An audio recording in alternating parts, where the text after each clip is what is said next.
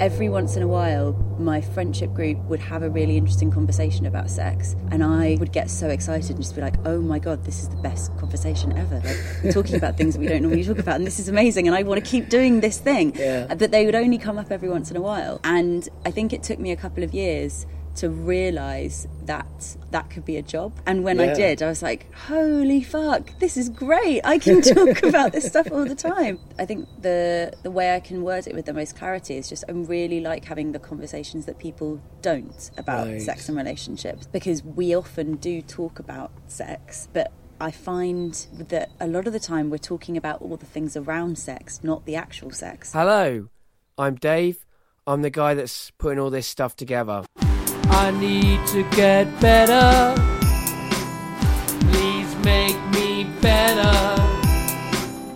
I want to get better, better acquainted with you. Today we're getting better acquainted with Ruby. Hello, Ruby. Hello. And I should say, we're outside in your back garden of your new flat. Yes, we are.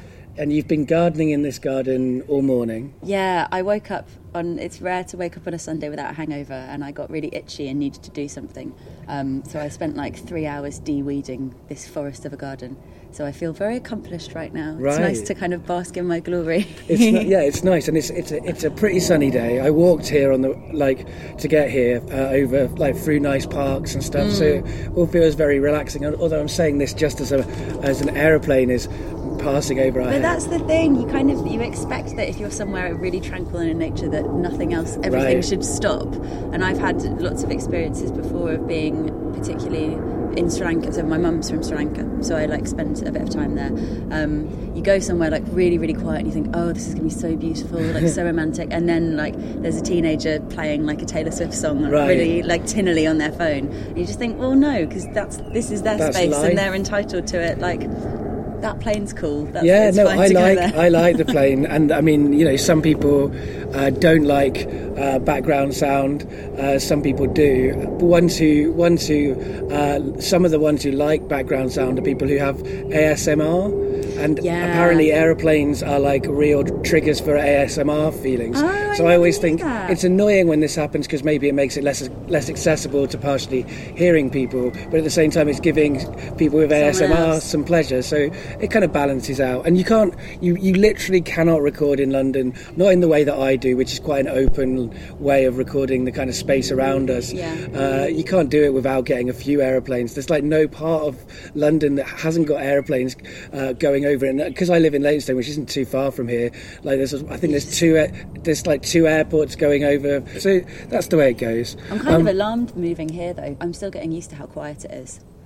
Planes aside, this is a really it's quieter, nice, quiet area, and it's kind of the first time I've moved somewhere that's nice. Right. I was living in quite a grotty warehouse before moving here, right. And I feel like a bit of a grown-up now.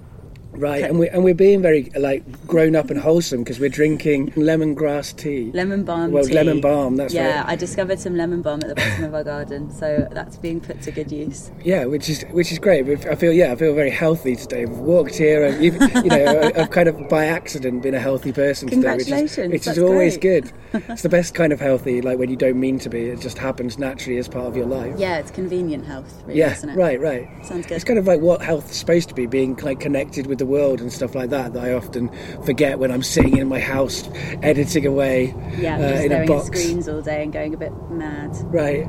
So the first question I ask everybody is, how do you know me? So, Dave, I know you through Smut Slam.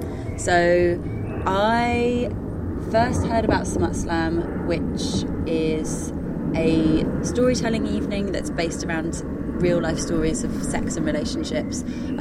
I saw a flyer for Smut Slam in an amazing sex shop in Hoxton called Shush Store, which is a women's focused sex shop, which is one of my happy places. And the thing that caught my eye was that the theme for a week was sex education. Right. And because I am a sex educator, my little ears pricked up, and I was like, oh, I really want to go to that. So I took some colleagues to that Smut Slam, and had no expectations of what it was going to be like, and just thought it was the best thing ever, and wasn't expecting to tell a story. But then when I was there, realised that I had a really good story of something that happened like just the weekend before. Well, yeah, you're a sex educator, so you've got stories about sex education. I do. It's kind of the most logical place that you'd have. Although it wasn't about that. It wasn't about sex education, was it? It was about kind of seeing sex in a different way, which kind of... Yeah, that's education. Yeah, it definitely is. Sure. But it wasn't like my day job stuff. No. It was a naughty story.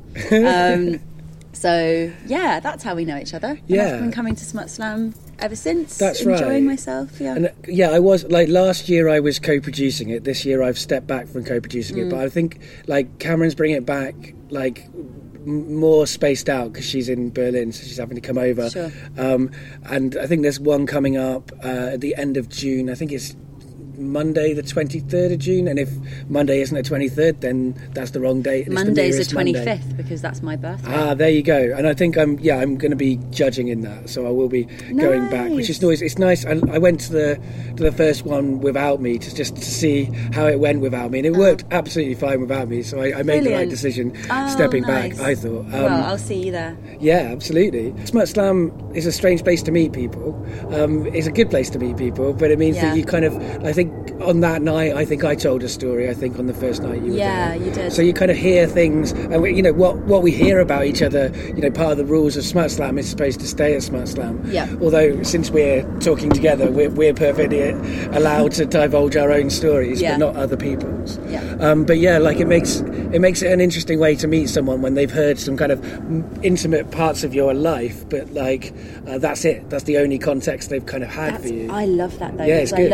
I love being really nosy and hearing about that kind of stuff from people just in any context. And I'm lucky because of my job that outside of work, people do tend to tell me lots of stuff, and which really makes me happy.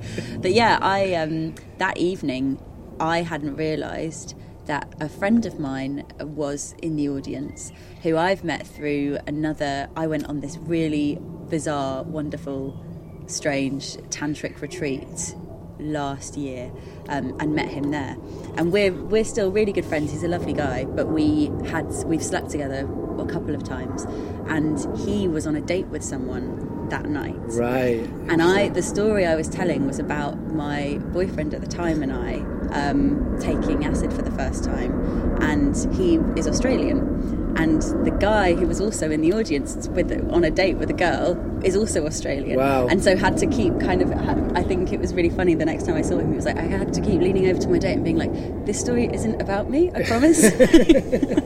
Because that would be really weird if I'd inadvertently told a story about someone who was already there, but we'd just not seen each other in the crowd. Yeah, that kind of freaked me out.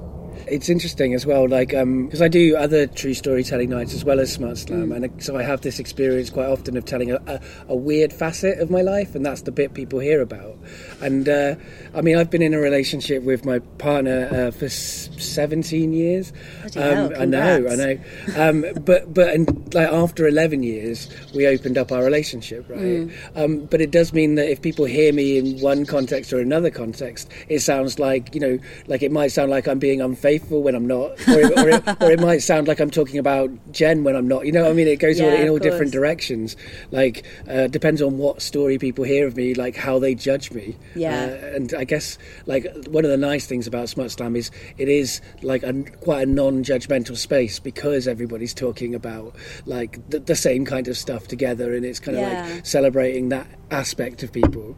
And I think the vast majority of people who go there and tell stories are really organic and unplanned, and just a really lovely experience, and you're just kind of being given access to someone's brain, where there have been a couple of times when people have done things that have been really rehearsed, and it's just like, oh mate, this isn't the space for that. And it kind of something that they've done to be successful has kind of had a real negative impact in a way that they probably didn't anticipate. Yeah, that's interesting. I think that's can be the case for true storytelling in general, like, which isn't to say there aren't amazing people who do prepared true stories, but they tend to be people who sound like they're not prepared, like they present that's like another level of that's skill. Like a level of skill. Whereas if somebody's telling a story, I always say, like, just be honest about who you are and connect with the audience. Yeah. That's more important than crafting the perfect sentence and stuff like that people quite often worry about. Yeah.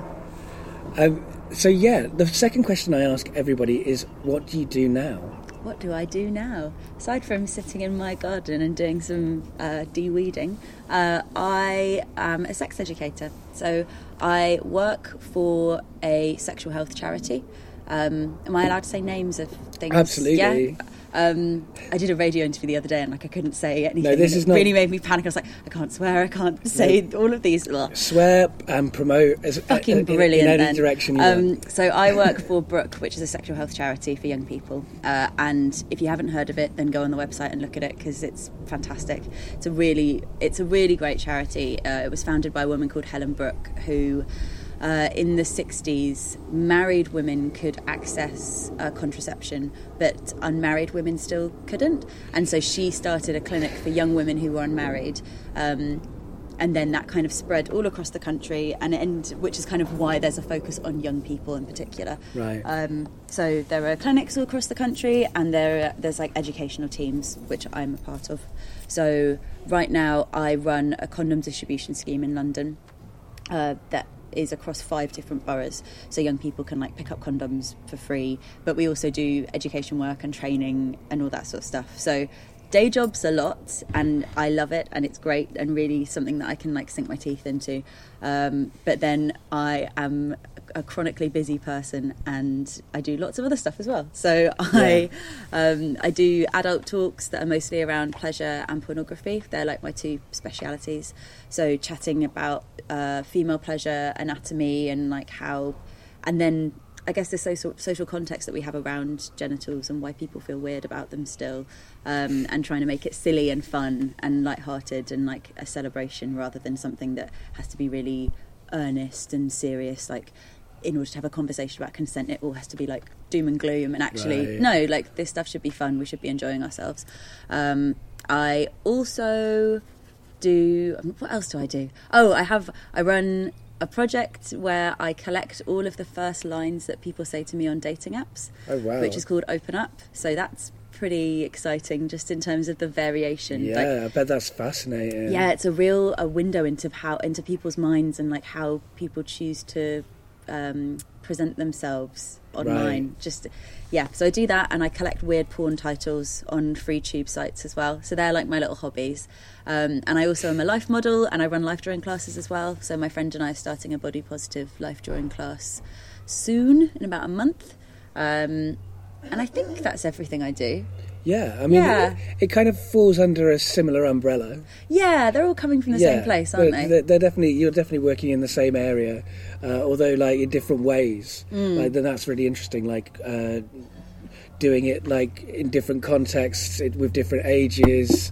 Like that must like be like you're constantly sort of having to change the way that you I guess like. Yeah, the way that you present something will be different to one group than another. Or do you find that you do it the same all the way across? I think it's more similar than people might think. I try to make it as similar as possible. I mean, there are advantages. It's really nice when I can do a workshop with adults because I can swear, I can use some of my own personal insight.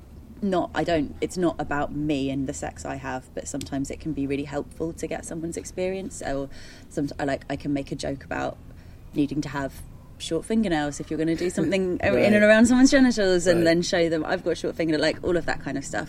But then working with young people is still just so amazing because I think a lot of the time they have a lot more agency and depth than people presume sometimes. It's really easy for like society to think the worst of young people when actually they have really fascinating things to say. But compared to training, so when I'm training professionals, particularly around areas that are a little bit contentious, like abortion decisions and LGBTQI plus issues, and talking about porn, the professionals will have a level of entitlement sometimes, in that like, this is what I do already and I'm good at what I do and I know what I do. And then also they might have like up to 40, 50 years of an opinion that they've that has just become like more and more deep rooted. So when someone comes there and really has a different opinion to me, and it's less about me, but has a different opinion and is not sex positive in the way that Brooke, the charity, is, you're not just battling with something on a more surface level. You are having to go like deep and to try and sort that stuff out.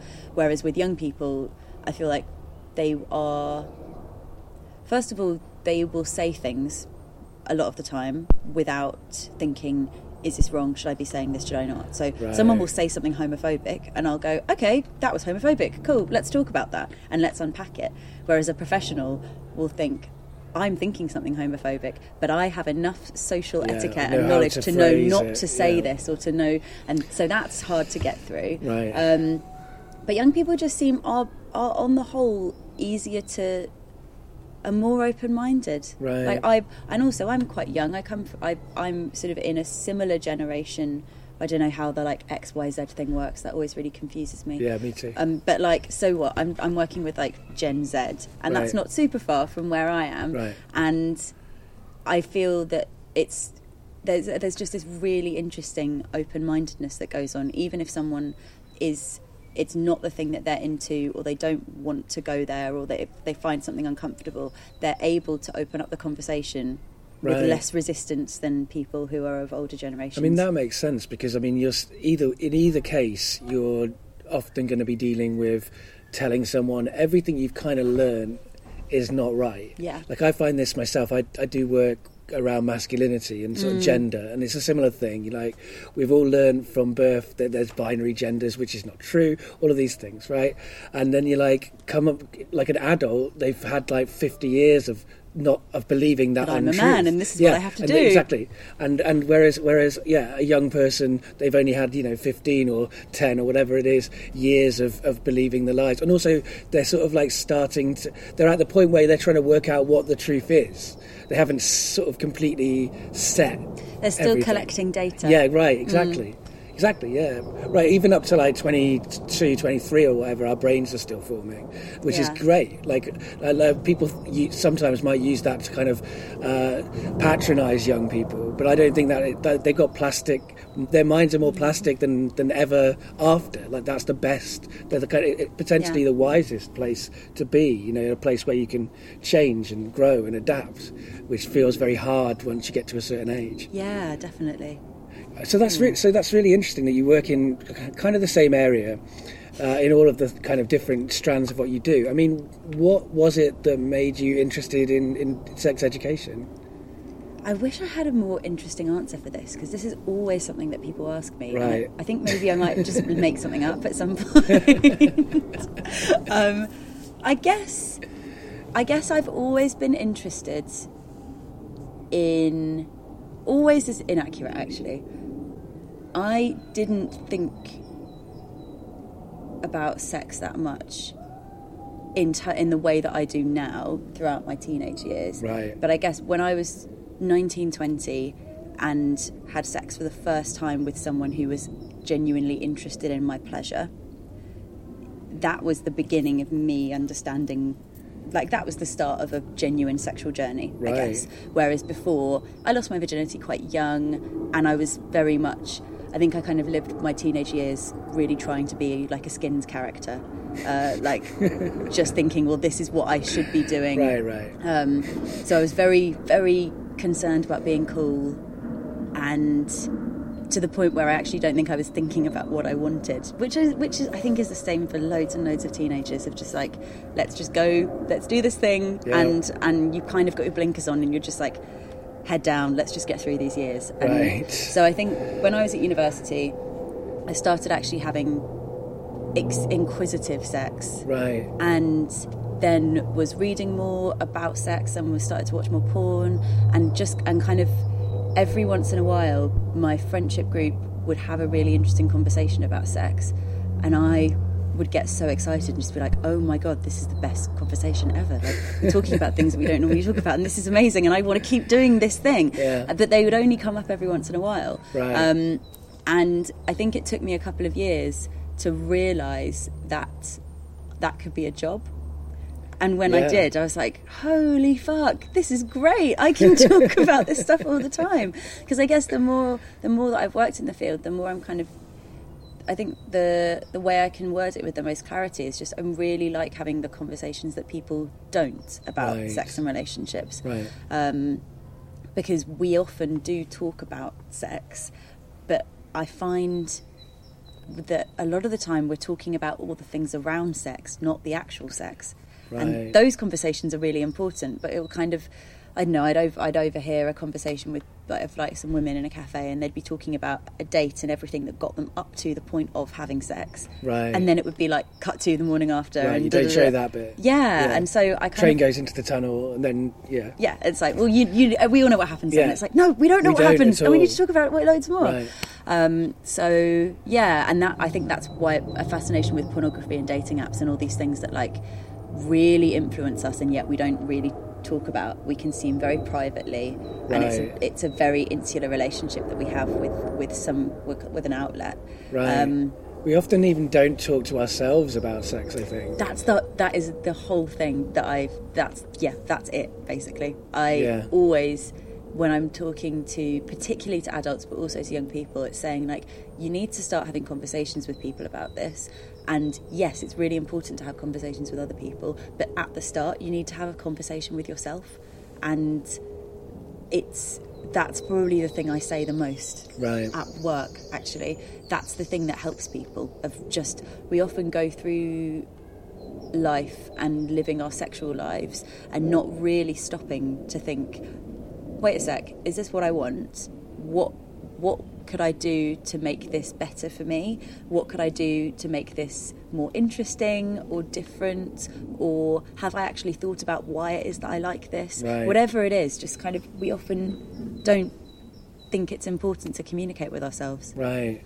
And it's weird, like, I've definitely found, like, where I realised I didn't talk to myself about sex as much as I should is, like, when people have asked me, what do I like? What do you want to happen? What would you enjoy? Yeah. And I'm like, I don't have any words. Just the normal stuff. Yeah, exactly. And that's obviously not true. And it's taken me a long time to work out, I'm only, like, at the start of working out what I actually want, what I like. And also those things change as all well. The time, so, now I'm 36, I've got to work out what I want and enjoy now, not what worked for me when I was 18. Yeah. Like, so it's a weird thing that, like, I often have this experience in life of thinking I'm kind of a bit kind of clued up in an area because I read a lot of articles, and then, like, in the real world, like, somebody asks me something and I'm like, oh, I actually have I have never thought how I feel. I've read a lot of what other people think around the criteria. And obviously that's super important to like read and think about what other people think about the ways that other people are tackling this kind of stuff. But you do have to. That's not a substitute for doing the work yourself. And I make art, right? So I would never advise an artist to only read theory about art and never do any practical art and work out what they aesthetically like. Yeah. And in fact, I would normally say to an artist, don't read too much criticism. Work out what you like first, then read the criticism, then get a framework of theory around what you do. Totally. So I've definitely approached it in the wrong way, but there's still time to pull that back. We're all learning and figuring it out, aren't we? Yeah. I really like that notion that you don't need to read what other people are thinking. I guess to an extent with sex education, it's based in a lot of fact. Yeah. So it's weird. I've kind of come at this from a creative background. So I used to work in film, and I thought I was painting for a while, and thought I wanted to do something that was more explicitly creative. And I guess I still feel like my job is creative because it's about communicating and it's about telling stories to an extent. And it's just a subject matter that I think is the most interesting thing in the world. So I still very much work in a creative way. But undeniably, there's a lot of sexual health and sex education that's clinical, and that is this science world that I've kind of denied myself for a long time as a teenager, being sort of typecast as, oh, well, you're one of the arty drama kids. Right. science was kind of denied to me as much as I denied myself it.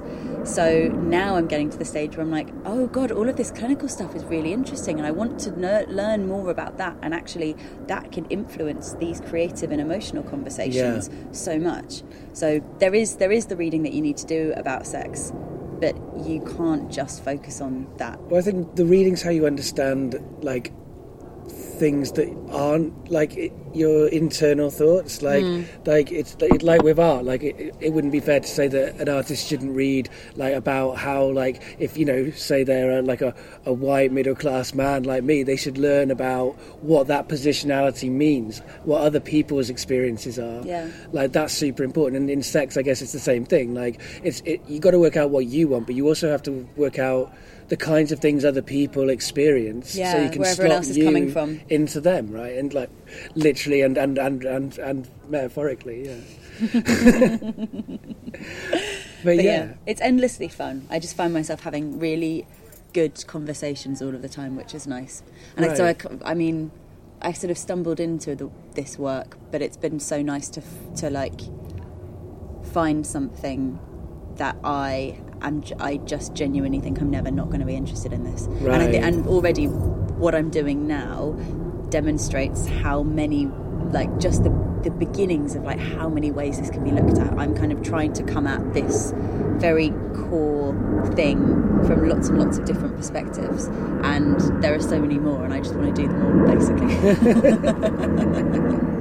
Right. I mean, but that's true. I think that's also true. I mean, I might not be good at talking to myself about sex, but it's definitely something that I think is endlessly fascinating. Like it's been something like my work has generally like been around, or like there's been a sex element of my work like for as long as I can think of. That's great. But then at the same, like, so I can see how it's endlessly fascinating, and what you would get out of that. I mean, it's also something that you do. It's also a thing that you're going and you're educating people, but you're also, I guess, by doing that, educating yourself more and having reflection on your own experience as well. And people, I think sometimes when people meet me, they presume that I have like I know everything and I have amazing sex. Right. It's all like just the best and the most extreme and all of that kind of stuff, which isn't necessarily true, because I will still go to talks and read things and my mind will be blown. I'll be like, what? I didn't know that you could do that. Fucking hell, I want to try. Or very much knowing where my boundaries are in terms of, I think because I'm really interested in kink and just all aspects of kink in terms of where people come from to kind of start to join different communities, and then also the social stigmas around kink in lots and lots of different ways from outsiders is really fascinating. But because of that, then I think people presume that I'm like the kinkiest and most extreme person in the world. And actually, I've taken like a sort of sabbatical from kink for a while, which has been really refreshing and really lovely. Because it's definitely something that's interesting, and I think that sort of BDSM in particular is something that the vast majority of people are interested in to an extent and interested in exploring. But actually it's been nice to remind myself that just because this is the work I do, I don't need to keep pushing that and be like the most extreme or the best or whatever thing. It's actually, at the end of the day, the sex that I have is still something that is personal and is different to the way that I talk about sex externally. I mean, I have that as well. Like, as someone who's like tells true stories about like being non-monogamous, like one of the things I'm always sort of saying is, like a lot of people assume that you open up your relationship or whatever, and that means you're having loads of sex, but I'm not having loads of sex. You're having loads of conversations. Yeah, I can.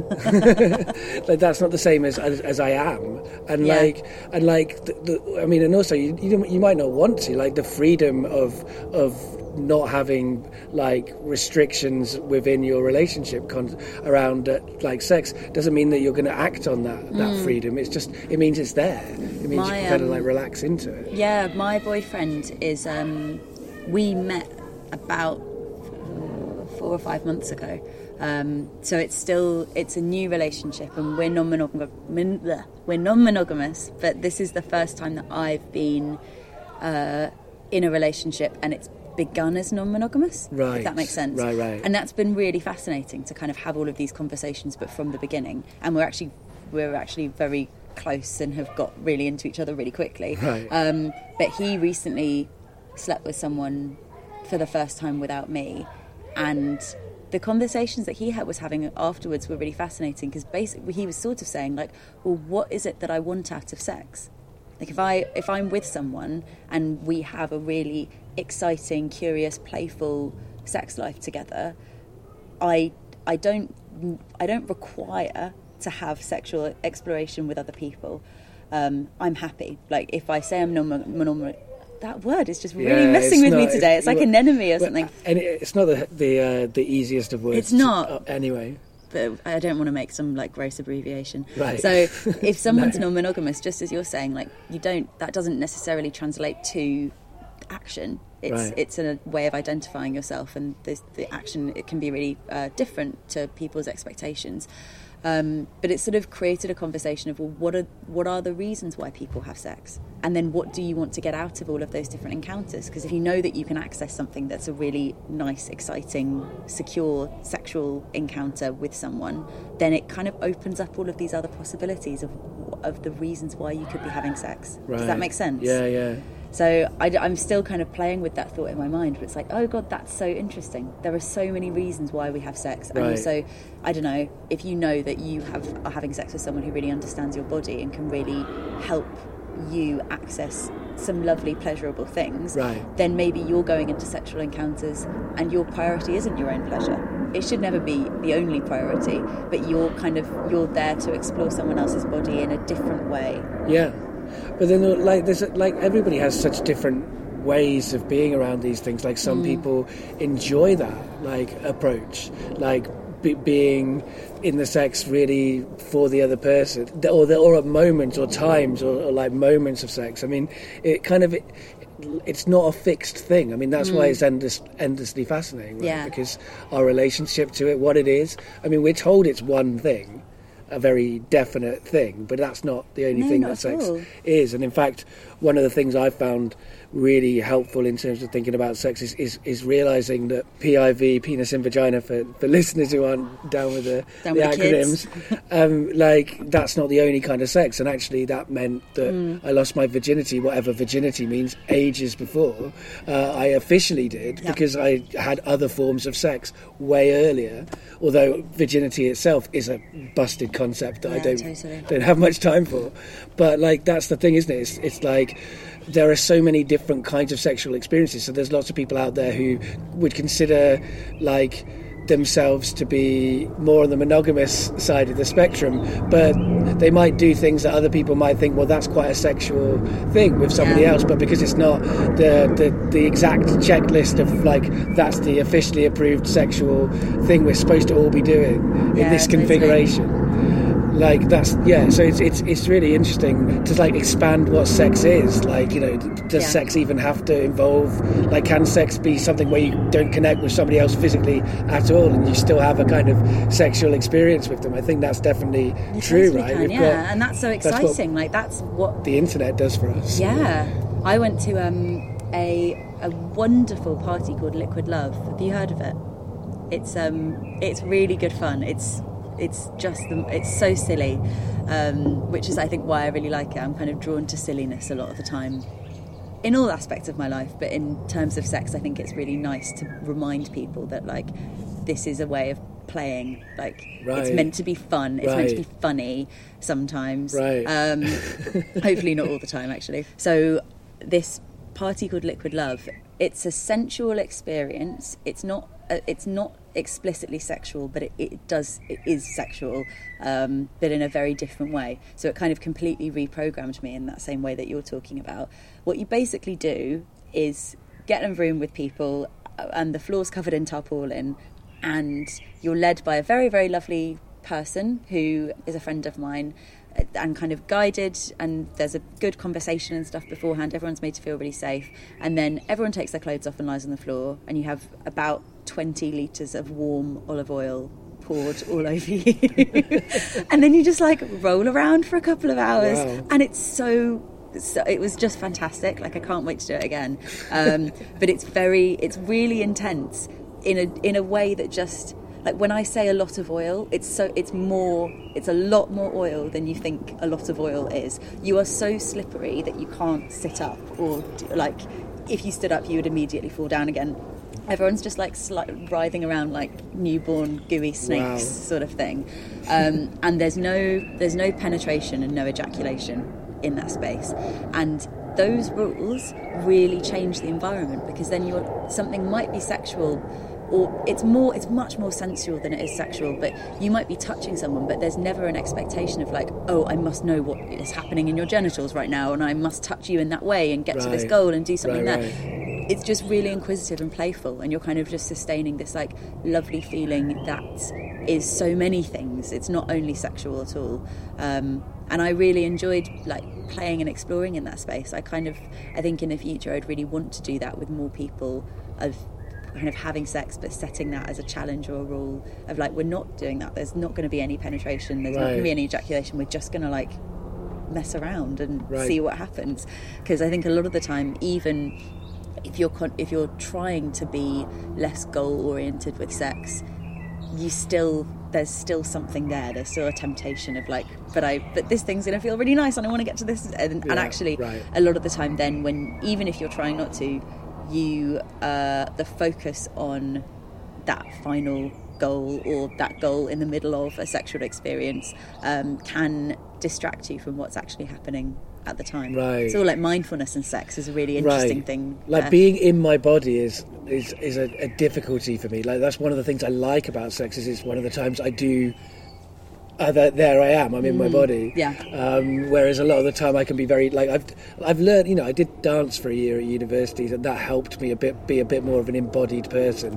But I still think since then I've kind of got different kinds of disconnections from my body in other ways as well. So it's a really, it's difficult to be in the moment for a lot of people in sex, and so it sounds like that's a really useful kind of, I mean, when I say in the moment, I'm not sort of saying it's easy, or like, I don't want to use a kind of a jargon term that people like that turns people off. I know life is more complicated than sometimes it seems like. But it's then going back to that conversation with yourself of just checking in. I always talk about this in terms of porn consumption, of like, you could do exactly the same thing, so watch the same porn and masturbate in the same way if that's what you're doing, and have the orgasm. And the thing that you can do to avoid that like post-wank guilt that so many people have is just having a conversation and checking in with yourself before the experience happens.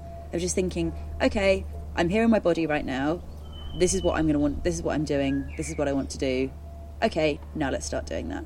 It's like a really, really quick moment, but I think it can help a lot of people, because it just puts you where you are now, and it's allowing yourself and your body permission to do what you're about to do, really, so that when that experience is over, you don't have this hangover of guilt and thinking, oh God, well, I went somewhere else in my mind, and I wasn't me, I wasn't present. You are present. You're kind of you're doing the thing that you're actually doing. Yeah, I mean, it's like, masturbation is a really like shame-filled thing. I mean, obviously, because like major religions have sort of stamped that onto it. And I think that's definitely true. And I think it's interesting now. I'm not saying that this is kind of universal, but like, because some excellent kind of movements have existed and have said like, women like masturbate in enjoyable ways, see it as a sensual experience, enjoy it. But I don't see that like that needs to happen a lot more like around men and masturbation. Because like anytime we talk about men and masturbation, it's always like pathetic, like shameful concepts that we put around that. We never say like, hey, like if you want to have a wank and you're a man, don't do it like shamefully, like into the toilet bowl or whatever. Have a sensory experience, like light some candles, whatever. Like, I know that's like almost a cliche, but be also sensory about your senses and vary it up as well. I mean, I'm a bit guilty of doing this just currently. I've got into a bit of a rut with masturbation because I have a magic wand, and it's like that makes it like, pretty. Well, this is just the most straightforward thing in the world now. I'll get you there. But actually, I always really encourage people that they should even with solo sex, so masturbation, you should try and do different things. It's like, regardless of your gender, you shouldn't just settle for masturbating in one particular way. So that can be what you're saying, like lighting candles and making that really explicitly a sensual experience. Right. That can be just a space of challenging yourself, of saying, okay, if I consume porn, I'm gonna watch something that's really different to what I would normally do, or I'm gonna watch porn and I'm actually not gonna touch myself. I'm only gonna do that afterwards, and I'm really gonna engage with what I'm watching. Or I don't know, I'm going to listen to something that's audio, or do whatever it is. Like, there is so many infinite ways to arouse yourself, and just play with that. Like, why would you not? It's like the most safest form of sex, physically and emotionally. Right. So it's something that all of us should really be investing time into. Yeah, well, and it's interesting as well. Like, arousal is such again, it's a slightly taught thing, as well as, I think, like, there are certain kinds of bodies we're taught that are ones we're supposed to fancy, and there's ones that we're taught aren't, and like that, those are social rules that have been sent to us. Like, I found, like, looking at bodies that I'm not supposed to look at has been great. Like, it's opened up my sexuality in loads of different directions, and made me more comfortable with my own body in some ways, or not fully. That's the bit that I still need to, like, it's easier to be sex positive or body positive about somebody else's sex or somebody else's body than it is about your own. I have a weird thing that I don't think I'm big-headed. I really hope I'm not. But I kind of realised it recently, being like in the last 6 months or so, that I feel the best about my body when I'm naked. Like, I feel really, really happy with my body when I'm naked. That's cool. But as soon as then, when you put something on my body that's meant to be sexy, is when I'm like, oh no, this is weird. Like, a lot, the kind of like stereotypical, like, sexy lingerie or sexy like bikini thing, kind of, it's the way that those clothes are constructed are telling people how they should be, they should look in a sexual way. Yes, right. So that's been kind of fascinating, knowing that, like, if I feel genuinely like if everyone were nude just all the time, I would feel as comfortable as I do when everyone's clothed, which I don't think many people feel. No. Just because I think it's really nice. I really like, and then I have a kind of problem because I also really like wearing clothes, and wearing clothes is really important to me in terms of expressing myself. Like, I make a big effort to express myself through what I wear. But yeah, I do. I just can't shake the thing of like, oh, nudity's lovely, and then I speak to lots of people who have a very, very different experience, and like their bodies as completely naked is where they will feel the most vulnerable and the most uncomfortable. I guess because I've been life modelling for so long, that definitely feeds into it. And you were saying, like, you doing your dance classes, I would really like to do something like that, because I am uncomfortable with my body sometimes when movement's involved. So we're not talking like sexual, but I'm so used to being nude and staying still, and I can feel very powerful like that. I can feel really centered. It's like super meditative and relaxing, and it's the only time in my life when I am doing nothing, and there's almost like a submissive element to life modelling with yourself, of like not letting yourself move. If I'm holding a really long pose, like I'm challenging myself to kind of work through pins and needles or pain or aches. It's really interesting as an experience.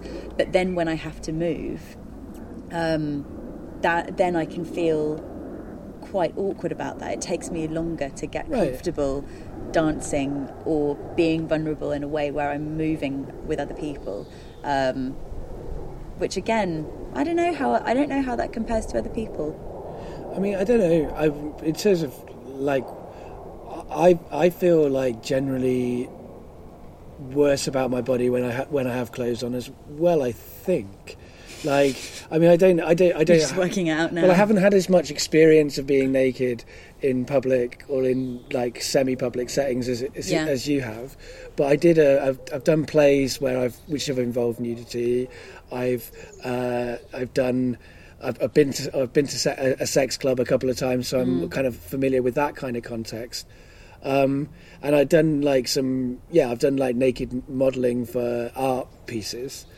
So I guess I've done life modelling. It was just when I did that with this artist, it was photos rather than like, so he was taking lots of photos of me, so it was just me and him, which like actually like probably sounds dodgier. Like in a way it was. I went to an artist's house and went into his garage and he took loads and loads of photos of me naked. That's true, but I felt more vulnerable. It was quite empowering in the end. I felt more vulnerable doing one-to-one stuff, like not in. It's more intimate. It's more extreme. I think if I hadn't have met his like partner and child, and who were going out, and then like when I came in, that would have made me like more scared. I think. Yeah, you've got to be careful. Like if you see like the context of who someone is, then that makes you a little bit more.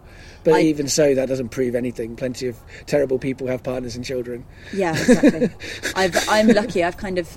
I don't model as much as I used to, and so now I just do it with artists who I've known for a while, and I'm not actively looking for life modelling gigs through people that I don't know and trust already. But yeah, a few years ago doing that, there was one time I went to this guy's house and I'd spoken to him on the phone, and again, like it really upset me because my judgment had failed. Right. Because he seemed quite eccentric. I've worked in the past with quite a few very eccentric South Asian artists who were in their like 60s and 70s. That's just ended up being my niche. I don't know why. And so this guy fit into that category as well. And then when I got to his house, he was really an extreme hoarder. Like not in a fun story kind of way. Like it was really alarming. I've never been in a space like that was so full of stuff in a quite unnerving way and really unclean. And that's the only time that I've been somewhere, and then quite quickly I was like, read the situation, was like, this is not a place I need to be right now, and I'm leaving. Yeah, and, I mean, if you're going to be naked in somebody else's space, that space has to be a space you want your body in. Like that's part of that, I guess. Yeah, that was a weird one. But last year, I went to an artist's studio who I've worked with for like 2-3 years now, and we were taking some photographs because he did this big painting of like 6 or 7 of my bodies all writhing around each other, which was quite cool. But we did that in the middle of winter, and it was like a really old building where his studio is in North London, and the heating had broken down, and it was so fucking freezing that in the end we were kind of taking photos, and I was like shivering and trying to keep warm, so I ended up putting my socks and my shoes back on, and then would occasionally I've got this like big grey velvet coat that almost goes to the floor, and I kind of put that on in between us taking photos. And weirdly, we spoke about this quite recently. Both of us found that really weird, and it made it weird and sexual and intimate. What, the clothes? Putting the clothes on. Yeah, I reckon that. I can understand that. And I was so not expecting it before, and it just felt really quite vulnerable. And it's like, no, we work together, we are friends, we trust each other, and it's all fine. But suddenly, like, putting something else onto a body made it more obvious that I was nude. Yeah, right. And we kind of worked through that, and then it was really nice recently to have a giggle about it and go like, that was really weird, wasn't it? How did that work? And we both, and kind of both of us could pick that up from the other person, that it was something that it really changed the environment that we were in. Yeah, I mean, it makes sense. I mean, that's kind of one of the ways that we use clothes, is to kind of like titillate, I guess, like hide and then show. But I definitely think there's something to, like, when you don't have clothes, like what you said about clothes are like designed to like make you look in certain ways, and like when you don't have that context, however you look can be what people get used to. Like that's the way my body looks, and it's not supposed to look like any other way. Whereas when I've got clothes on, I'm always aware if there's a bit of my body hanging out of my clothes, or like that kind of thing, like how it shouldn't look. I think clothes remind you. Well, this is so obvious, isn't it? But wearing clothes reminds you or other people that socially you should be covering something. Right. So, like me wearing a pair of pants reminds people that it's a strange thing to have your genitals out. Right. So whereas if they're just out, people get used to it really quickly. And then also, I think that sort of brain thing of saying, well, you're not meant to have that part of your body out, which is why you've got it covered, then immediately goes to something that is about sex and can be linked to shame, or that's something that's private, that's something that's hidden, whereas just a naked body is not a sexual thing. Right. But that's a lovely, I'm so grateful that I do stuff with life drawing and life modelling as well as the sex educator stuff, because it keeps me really grounded, and it reminds me that a body is not only sex. Because I think a lot of the time I can end up talking about sex a lot because I like it so much, and I really enjoy those it's conversations. It's not the only thing our bodies do. But it's so not the only thing. And even now, like, I'm reading more about fertility and menopause and stuff, and it's really important to remind myself that there are so many other things that that our bodies do, because I'm very much in my work, it's just like, nope, it's just about the fun stuff, and then it's just way more complicated than that all the time. Well, also there's like I mean, I think clothes are also about power imbalances as well. Like if one of you's got clothes and the other one hasn't, that doesn't feel very safe. Like I've been to like the naked cabaret in Edinburgh, where like everybody performs naked and all the audience are naked. Oh my god! And that's that like sounds a massively so much fun. and it's and that it makes like it kind of, it's a bit like true storytelling is for emotions that does for bodies. It's like you're all just there, visible, like, and then you just get used to it. We're all diverse. We all look different. I want to go to that. That's so badly. Yeah, no, it's definitely worth looking out for every year. They do it at different venues, and it's like a one-off thing. It's not like a kind of all the time. It's like it's almost like a secret gig. You have to kind of find out about it. That's nice. I went to a friend's house last week because she's a life model as well, and she's also into shibari, like rope play stuff, which is a world that I don't know that much about. So she was kind of being tied up and suspended in a way that wasn't sexual, which was really interesting to see, like, oh, okay, this is bondage as a non-sexual BDSM act, but she was sort of being suspended or tied up, and then there were like 5 of us and we were all drawing, and that was really, really fun. But I think what we've spoken about in the next time we do it is for everyone who's coming there being up for posing. So we'll all take it in turns to pose in different ways, and like if she wants to do the shibari stuff, or if someone else wants to bring something else to it, kind of a space for all of us to be a bit playful with the way that we model. But then what I would hope with that is that you model and you keep your clothes off, and so by the end of it, it's just everyone drawing together and chatting and being in this space and really comfortably nude, because it's a lovely thing being naked with your friends. I don't do it often enough. This is true. It's I've really done it fun. Occasionally as a student in like house parties or whatever. I've been naked with my friends, but after that period of my life, it's not been something that's come up as much, and it's sad. And again, like when you're in those sort of situations as a student or whatever, that's often because you've all had to get drunk to do it or whatever. Again, that's not the best model for like being in your own body and enjoying life. Like, don't necessarily take substances. I'm not against it either. I think that there's a place for substances too, but I think you should always do.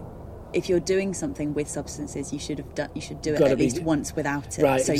you know. Yeah, it's true. Not even as a before. Like I'm not this isn't like a how-to sex and drugs guide or anything. But I think it's just really interesting knowing what something's like without anything.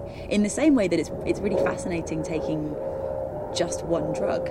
A lot of the time, if you're kind of doing this as like a night out wild thing, people are taking lots of different things, or they're taking one thing but also with alcohol, which we don't really classify as a drug. Yeah, exactly. Like, it's really fascinating to narrow them down and say, okay, I'm just going to see what this thing is like. Yeah, I mean, I think that's like a good form of like, if we could have drug education, if we didn't have prohibition the way we have, like I would definitely advise people to like try drugs separately, find out like what's a small dose do, what does a larger dose do, all of those kind of things. And those kind of approaches are not bad approaches to sex as well. Like, like try out something a little bit, see if you like it. Like, don't just jump into BDSM or whatever. Please don't. I mean, I say this, I've never really engaged in BDSM yet. yet, particularly. Although I think what I agree with, like when you said earlier on that everybody is kind of like it's not that much of an unusual element for people to be interested in to desire, because it's a spectrum. And so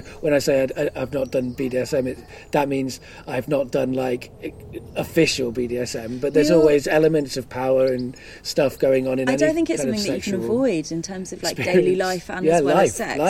But I think a lot of the time people will have an image of what that looks like, which is like really extreme and comes from like probably something pornographic or a story or a tabloid or something. It's like you very much get that, BDSM is someone all in latex as a dominatrix or a dom and doing all of this stuff, and it's kind of like, that is one school of BDSM, but there's so much else that goes on around it, and it's sort of interesting to think about how, I don't know, if someone's fascinated with pain, you can do that in a very BDSM-y way of like the typical what we're all thinking of, but then you can also do that in a way that's playful and thinking, well, what if I take away that power and fear out of it and I just focus on what that sensation is doing? Like all of the more that you unpack things, I don't know, I'm just quite fascinated in going a bit deeper and deeper and seeing. Well, that's right. And also the reason I often sort of think, I don't do that kind of thing is because I'm not really into pain.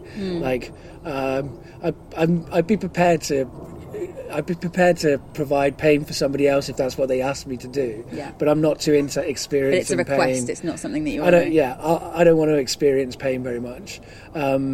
Which is not to say that, but that's one element of a whole. Like, so there's lots of things that aren't painful that I probably very much enjoy that are in that kind of area, but they're just not about pain.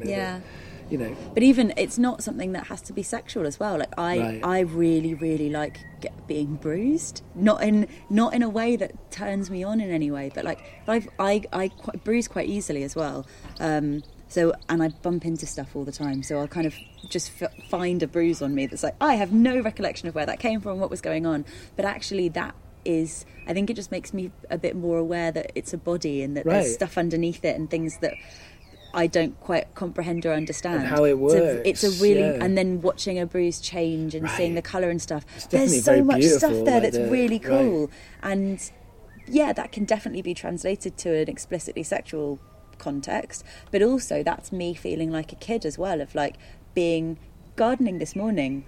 It was really cool to see like really thick juicy worms and snails and things doing, and like woodlice just doing their thing, because I genuinely don't think I've been in that environment since I was a kid, which is the time when if you have a garden or if you're in the park you spend a lot of time outside. I don't tend to do that much right now.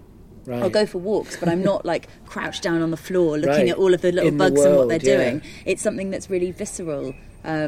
And I think that kind of fascination with a bruise, or like if you've got a cut or a scab, it feeds into that just as much as it could feed into something sexual. Yeah, well, I mean, I used to work with the under fives, and I loved that about working with the under fives, is that they would make you see the world again, like, because you'd have to explain like something that you'd never thought of having to explain, and suddenly you're like, wow, I'm seeing the grass differently, I'm seeing the grasshopper on that grass or whatever it is.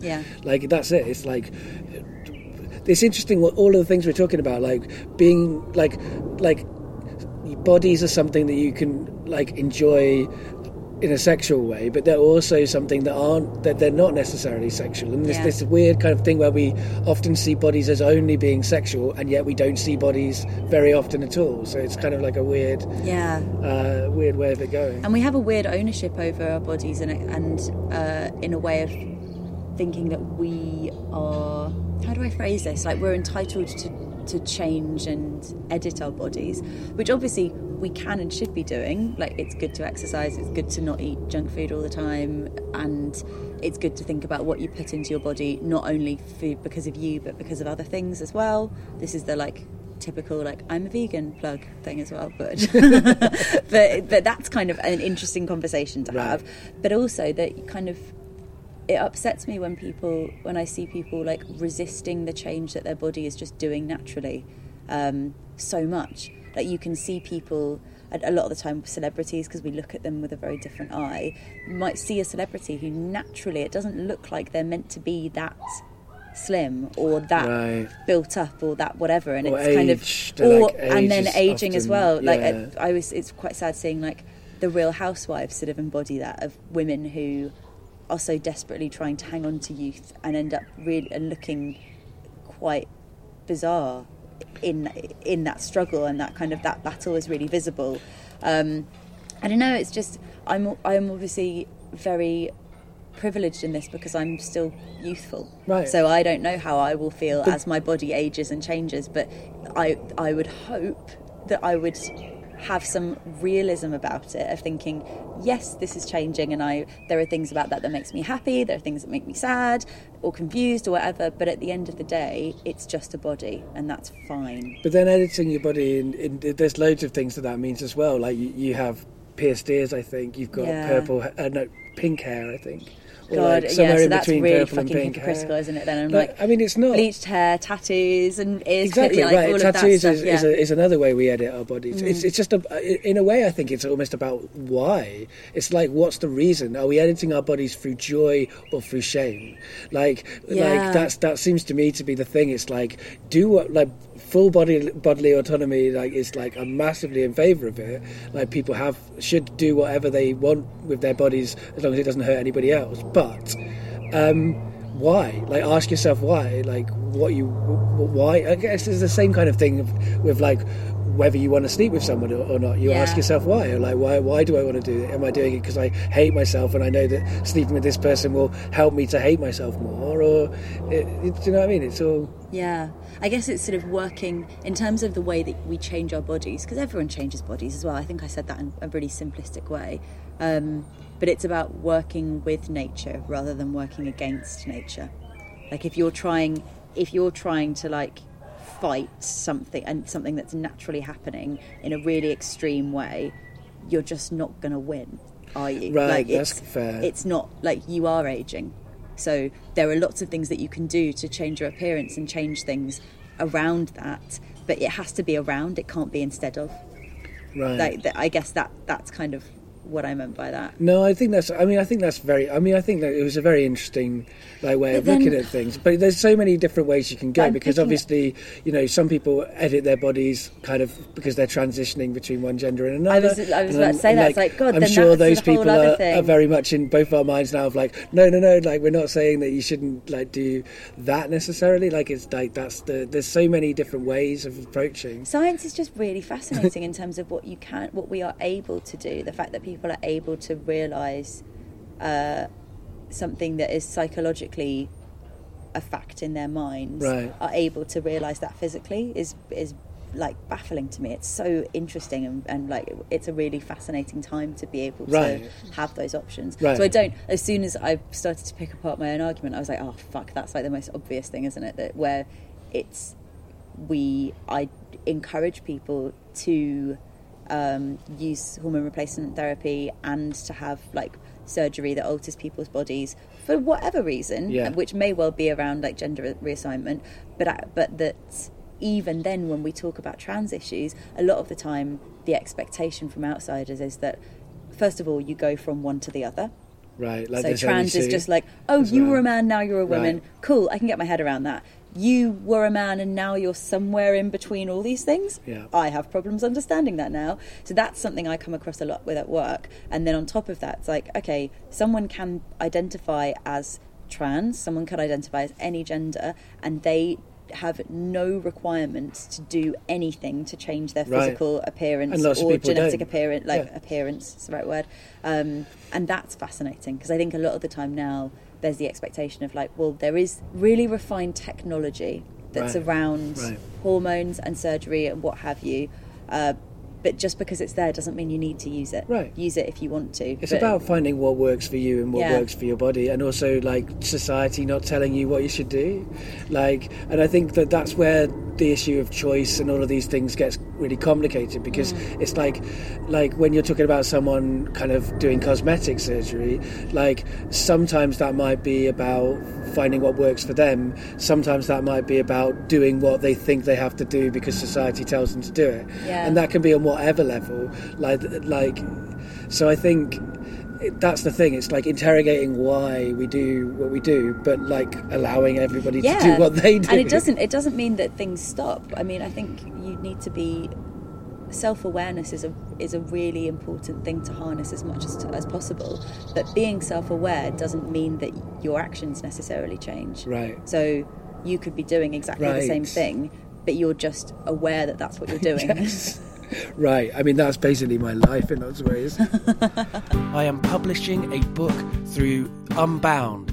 Unbound are a publishing company, which means that they don't publish things that they don't think are good and that they edit. The thing that makes them different from other publishing companies is they're half publishing company and half crowdfunding company, which means that the way that the books get published is that people who want to read the books pre-order those books. They can pre-order them as a digital copy or as a hardback, or they can pledge more money to get different kinds of things along with the book that they're pre-ordering. Unbound approached me in December to see if I wanted to adapt my show What About the Men? Mansplaining Masculinity into a book. And I said, yes, please, I definitely would like to do that. And so that is what I'm doing. If you go to the Unbound website, and there'll be a link to this in the show notes, you can find Mansplaining Masculinity over there and pre-order a copy of that book. The way that this book is going to get made is by people like you pre-ordering it and pledging to it, and people like you telling other people about it, sharing it on social media, recommending it to other people, those kinds of things. You can find out what the book is fully about by reading about it on the page. There's a video of me in a purple dress and fedora with my childhood toy dolphin telling you about what the book is about. But basically, Mansplaining Masculinity is about looking into myself and looking out at culture and thinking about how masculinity is constructed and created, and how systematic elements contribute both to the ways that men are hurt by society, but also the ways that men hurt other people in society. It is not a book that says that men are the problem, but it is a book that will say that we can be part of the solution. And if you want to get an idea of what it's like before you pledge to it, you can listen to a podcast of the show that it's adapted from on the website mansplainingmasculinity.co.uk. And also there was an episode of BBC Radio 4's Forethought called Liberating Men, which was a reflection on an extension of the show. So listen to those shows, see if you like what you hear, and if you do, then please do support and pledge to make Mansplaining Masculinity happen.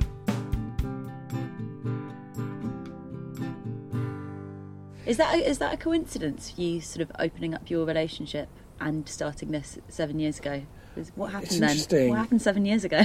Yeah, I mean, right, I don't know, like, so... Yeah, so it's been 17 years, so it must have been... I think I started this a year or so before, like, we opened up our relationship, I guess. Yeah, but I think it has all been similar, coming from the same place. Like, talking to people, like, one of the things this show was originally about, whether I've achieved it or not, I don't know. It was about learning to listen better to people, trying to change myself to find a way of like getting better, like in terms of being a human being and existing in the world. And so, yeah, I guess opening up my relationship has been part of that. Yeah, I mean, it's weird because it's been 6 years now. Like, so now it like. The first couple of years you get like worried that like everything's going to go wrong, and then you're going to like be a bad kind of poster child for non-monogamy to all the people that you know in your life. Yeah. But you know, it's not gone wrong at this point. My dad kind of had open relationships back before like cool. We had all the cool theories around it, and did it terribly. Like did bad non-monogamy, but having his experience to learn from, I think, has been really helpful for us. That's nice. We interviewed him loads, me and my partner, before we decided to open it up. We were like, right, let's get to the bottom of what you did. That's such an amazing thing, resource that you can tap into, because it's hard not knowing loads of people who. It's hard. I don't know loads of people who are non-monogamous, but also you don't have many role models. I don't know that many people who are older than me and have been non-monogamous for a long time, or have been for a while and then changed. It would be really fascinating if this is something that continues to kind of be an option for people. The next generation will have a generation ahead of them who have done this and who have tried, and who have done this with maybe parenting or loads of different, just the things that happen later on in your life that I'm not switched on to. Well, the problem has always been that people have been silent about their non-monogamy. So my dad got the idea. Right, yeah. I mean, one of the places that the idea of being non-monogamous came to my dad was that, he was at school with tutors who went off. He was at school during, my dad's 94, I should say. That is part to explain this. But sure. His tutors were conscientious objectors at school, who were teaching because they didn't want to be fighting. But then they changed their minds and sort of joined the war effort, became part of the special operations executive, and were dropped into France and all kinds of crazy things. But one of the things that he learned from them is that is the idea that you can open up your relationship. So the war was a big time for that, actually. Well, the person he lost his virginity to was his teacher's wife. She'd gone, his teacher had gone to France and she was still in the UK, and they had an agreement that they could sleep with other people during that time. Wow. And she decided my dad, I guess, was going to go off to war as a young person, so I think she wanted to make sure his first kind of sexual experiences were not what they might be if he just went into the army and experienced things the way he did afterwards. So I think she wanted to kind of make a kind of a nice thing before he went off into the world, I think. Yeah, you're so right. It's not that it doesn't happen, but it's that people are able to talk about it a bit more now, which is nice. Right. Even though I still feel quite defensive sometimes. I was polyamorous previously in a relationship that was us going from monogamous to polyamorous, and we did read all the books and were really chuffed that we'd done all of this theory, and actually then living it is completely different. Right. So I think we're very confident of I know this, I listen to podcasts, of course I know what I'm doing. But it's different for everybody. It's different for everyone, and it's really hard to know. It took a year of finding out that actually what we wanted out of non-monogamy was very different, and we just, as much as we had lots of conversations about things, we hadn't had conversations about some of the most important things. But I think that during that relationship was when I was kind of telling lots of people about this, and I'm quite an open book and an open person anyway, so I didn't have anyone that I needed to hide it from. I'm lucky that my parents are fantastic and really supportive about lots of things I do, which is nice. So I told lots of people, but very much was having to go through all of these conversations of well, this is a thing that you can do and this is how it works, and people get very defensive because it can sort of feel like an indirect attack on their own choices. Right, I find talking about that in terms of diet as well, if suddenly with some crowds, if you say that you're vegan, everyone starts to bristle because it's suddenly an attack on the fact that they're not, which isn't what I mean in any way in terms of monogamy or what you put in your stomach or anything. But that relationship ending was fascinating in terms of my friends and family kind of presuming that I had tried something and then it had failed, and so I wasn't going to do that again. And actually, I think quite a few people were surprised that then in my next relationship, I think I've moved away from the phrase of polyamory, mostly because I've been in love with more than one person at once, and it's lovely, but I don't have time. Like, right. I work full time and I do loads of stuff, but it's just too much. Polyamory involves a lot of like diaries, it's really Google calendars, and everything. And I know it can work, and it does work for lots of people. But for me, it was just too much. I found myself having too many like big earnest conversations, and it stopped being fun. Right. So, like, not an attack on polyamory in general, but I think using that word, it's starting to have as much of an expectation as monogamy does. Of like, polyamory is a certain thing, and then people within a community can get a bit tetchy if you're not doing it in that same way, or there's an expectation from outsiders that this is a certain way that you communicate or behave. Whereas non-monogamy is kind of a blanket nothing. It's like queer. Identifying as queer, you can be identifying as lots of different things within that, and you have room to change and adapt. And similarly, non-monogamy is like, okay, that could mean anything, and so I have more agency with using that language, I guess.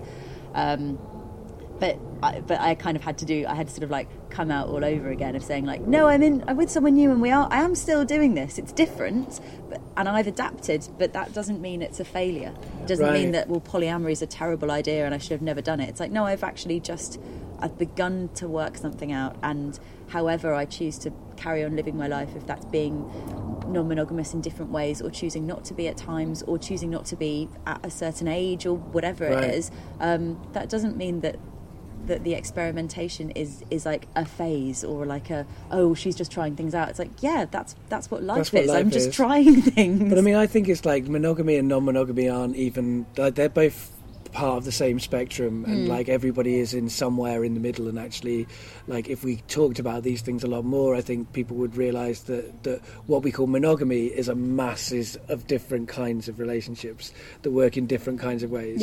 Like the idea of one relationship fits all is just, well, I guess toxic is the word I'd use for it, which is not to say that I'm against monogamy, because I feel like that's a relationship style that can work for lots of people, and I'm not like pro non-monogamy to the point where I don't think that there are lots of people who hurt other people when they're doing that.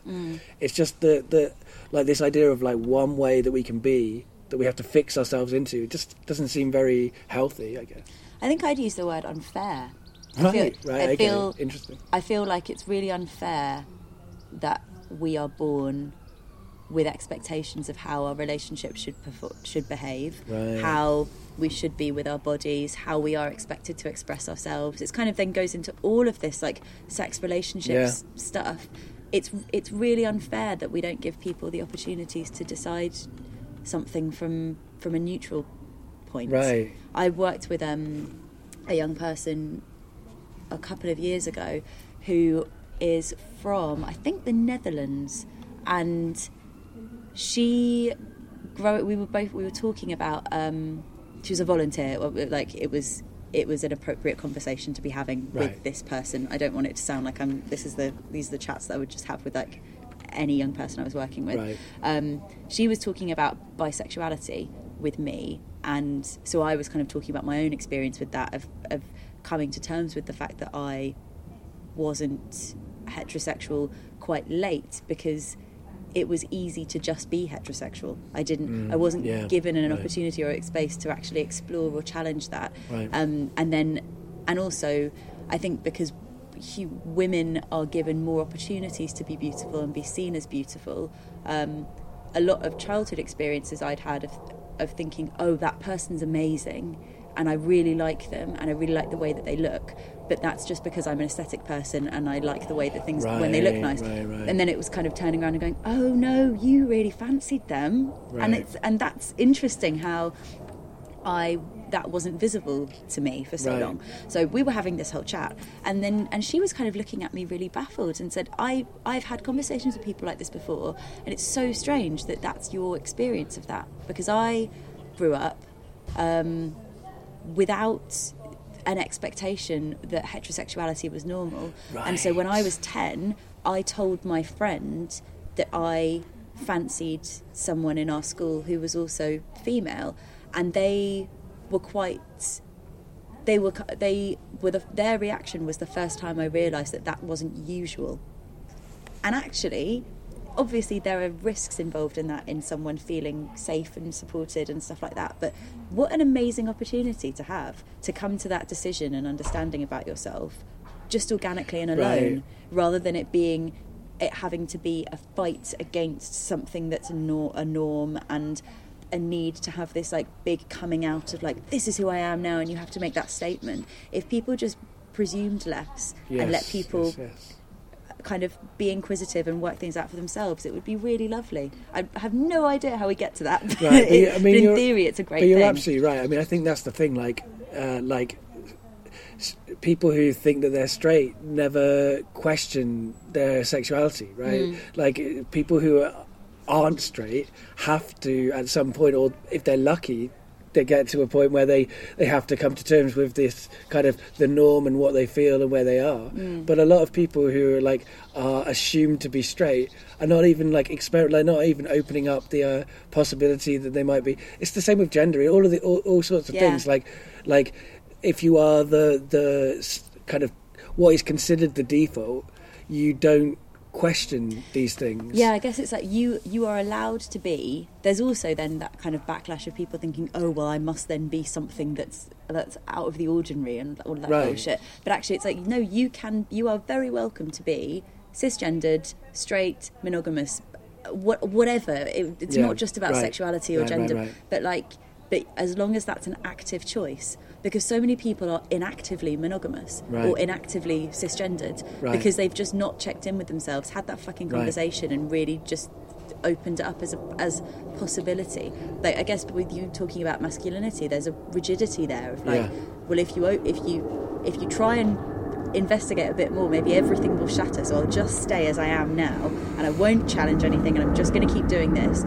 But actually, if you're able to investigate a bit, something could actually become stronger because it's something that is an active choice. It's a desired state. Right. If you are straight, then if you experiment with other kinds of approaches, you will only find that will confirm that you're straight, right? Potentially. I mean, I call myself straightish because I'm not quite straight, but I'm not lucky enough to be able to get into cis men really fully is a difficult thing for me to get into sexually, but not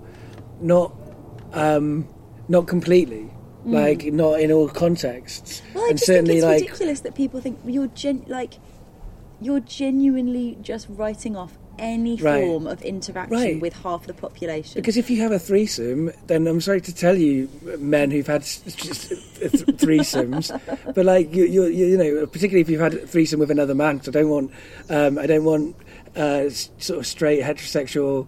That's the same thing, but I don't want the kind of default men to suddenly be more afraid of having men involved in their sex acts. But at the same time, if you had a threesome with two men and a woman, and you're a man, one of those men, you've had sex with a man. You're sharing a sexual experience, with two different people. Where a penis is gone. Exactly. There's and that's what's nice. I mean, that's kind of, I guess, where I realised I was straight-ish was when I went to sex clubs and had kind of it's fun sharing this thing. We're all having sex together, therefore, I can't be fully straight. Yeah. That's good. That's okay. Oh, that's lovely. Yeah, it's a nice way of wording that. I guess I think at its core, a lot of sex ed is kind of reassuring people and answering the question, am I normal? Right. And that's not just young people, that's adults as well. I think a lot of the time people are just really preoccupied with being normal. And it's nice to reassure people and say, yes, you are, because everyone's different and that's cool. But also I did a talk in London a couple of months ago, and then I went to one of the other talks at this festival, and they were talking about this in the context of disability, but this can be applied to everything and very much applies to my work and my way of thinking, that the use of the word normal is really toxic, and we actually need to stop using that. Because if we put something as normal, then everything else, by contrast, is abnormal, when actually something isn't normal, something can be usual. So in that context, they were saying it's usual to not see people with a visible disability, on telly and in film. But in the same way, it's like, yes, it's usual for to be heterosexual, but that doesn't make it normal. That's that can be the most common way of identifying, but that makes it no better, worse, more complicated, more exciting, less exciting than any other sexuality. And we don't know what would be usual if people opened up in different ways anyway. Like, we don't know what would be usual if everybody got to discover what they were, rather than like had to feel like they had to fit one of very limited roles that we offer kids. I mean, depending on their class, they might have a few more options in terms of the possible futures that people see for them. But still, and like race and all of those things, they complicate it. But at the end of the day, whoever you are in society, like when you're born, there are very limited expectations for you, and that's incredibly and it is really sad that, isn't it? Yeah. So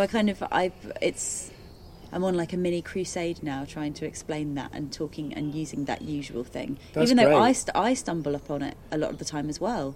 It's sort of, once you've switched on to something like that, you realise how often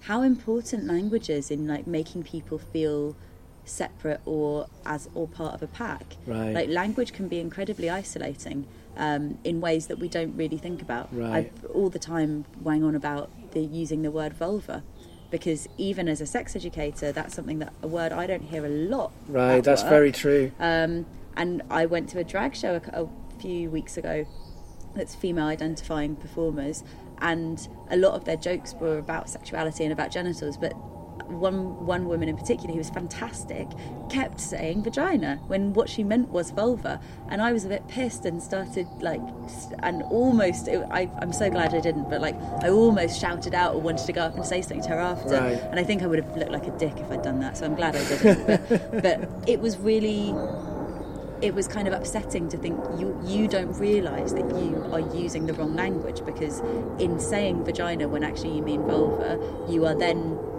explicitly saying sort of, well, the thing that's the most important about female genitalia is the vagina, which is going to penis and vagina sex being like the only form of like normal, in quotation marks, sex, the standard sex, I guess. It's also linking to fertility and to childbirth, and that's just a thing that a woman does. It also completely disregards the clitoris as a form of pleasure. It's kind of all of those things stack up just in the way that we use a word. And also, I think vulva sounds nicer. Yeah, as well. I mean, I agree with it's a nicer word. That argument too. But if I say vulva, people kind of have maybe heard the word. Well, I say it in my show. Oh, what's going on there? All right, I wasn't expecting that. Yeah, I mean, I say it in my show, and there's often like people are momentarily confused. Like, there's definitely a moment when, like, when I use the word vulva, like people are like, what? Like, they expected a different word, and then they realise, like, there's a moment. The context of what I'm saying implies what a vulva is. Yeah. So they get it. But also, like, I think we've maybe all heard that once or twice in biology at school. So it kind of like people have vague memories of it. But it's not a word that people use like hardly ever. Like you say. And it's a kinder word, I guess. It's just it has less social connotations to it, so I feel like it's more exciting to use because it's more genuine than vagina. Also in terms of the way it sounds, doesn't sound particularly friendly or inviting. Right. So yeah, I'm glad that you do that in your storytelling. Yeah, no, I mean and I think I mean you don't want to. You have to be. I have to be careful. I can't be sort of like.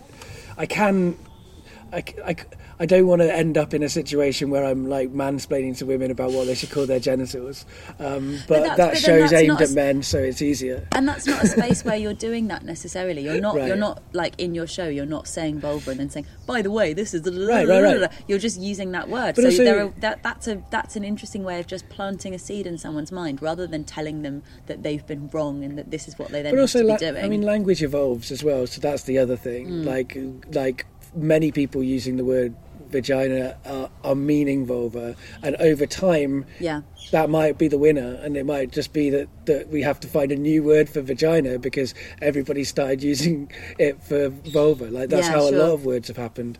So who knows? But like definitely talking about why those different words exist and what our anatomies are. Yeah, like those are super important things to do. And like it's weird how rarely those conversations come up. I mean, you do them all the time, in a way. I'm going to make them happen even more.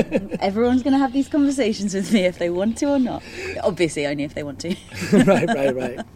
Absolutely. I mean, it's been real like fun, like out here in your back garden talking mostly about bodies and monogamy and sex. It has been fun, hasn't it? Thank you very much for coming around. The last question I ask everybody is, do you have anything to plug? So, on June the 17th in London, I will be running a workshop at the Togetherness Festival, which is an intimacy festival. It's about noisy birds. Parakeet. There's parakeets. Oh, mate. Hang on. So it's an intimacy festival. It's about kind of intimacy, relationships. It's not about sex in a like sex party-y kind of way. It's just a really lovely, fun space. So have a look on there. My friend Rosie and I are starting a body positive life drawing class called Body Love Sketch Club. So people will be drawing us, and we'll both be instructing and modelling. There'll also be opportunities to pose and be drawn as well as draw. So it's kind of through art, us chatting about bodies and why we have these things and why we feel weird about them. Oh wow, that sounds really great. Yeah, so we'll be taking that to Wilderness Festival and Togetherness Festival in Bristol, and then Togetherness Festival in September as well, when we're doing like a retreat thing there. So that's coming up. I do talks and lots of things, so the best way to find out about that kind of stuff is through social media. So on Instagram I'm Ruby Rare, which I like Instagram. I'm slightly reluctant about Twitter, which is _ Ruby Rare, but I might talk about some of the stuff I'm doing on there as well. I know what you mean. Instagram's it seems a safer, friendlier place in some ways. Yeah, just as a visual person it's more appealing, and like I just talk about what I'm doing at work and throw around condom demonstrators and condoms, and people seem to like that on Instagram as well. Right, and people should also check out Brooke, absolutely. Which, I mean, I know a few people who are involved with Brooke in different ways, and people who've really recommended Brooke. Like over the years I've been in London, and it sounds like they're doing amazing things. Like you're doing amazing things. Well, thank you for doing it. I do try my best. Yeah, and all the people that I work with at Brooke are absolutely bloody amazing. So it's an amazing team of people who just genuinely really care about this stuff. So it's a really lucky working environment that I've got. Brilliant. And the last thing I ask my guests to do is to say goodbye to the audience. Okay. Hello, audience. It's been very nice talking at you. Thanks for listening to me ramble on about weird stuff. Have a really lovely day, whatever you're doing, and maybe I will see you one day and we'll have a lovely conversation in real life. Thank you and goodbye. Bye. If you're interested in hearing about masculinity and what patriarchy does to men and to all people, if you go to the Unbound website, and there'll be a link to this in the show notes, you can find Mansplaining Masculinity over there and pre-order a copy of that book. Unbound is a kind of cross between a publishing company and a crowdfunding company, which means that the way that the books get published is that people who want to read the books pre-order those books. They can pre-order them as a digital copy or as a hardback, or they can pledge more money to get different kinds of things along with the book that they're pre-ordering. You can find all of that stuff over on mansplainingmasculinity.co.uk. If you're interested in reading about me and my dad and our relationship and dementia and memory and time and history and politics and love and friendship, check out my essay series,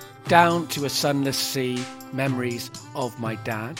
As well as making Getting Better Acquainted, I also co-produce and, I guess, star in the magical realist audio drama podcast, The Family Tree. In order to keep making it and to make Season 2 as good as we want it to be, We need your help. So if you can afford to, then please do consider signing up to our Patreon appeal.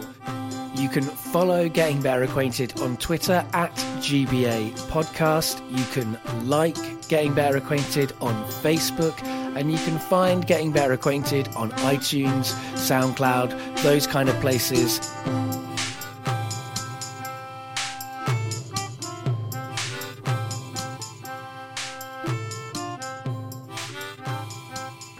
And remember, there are lots of ways to get better acquainted.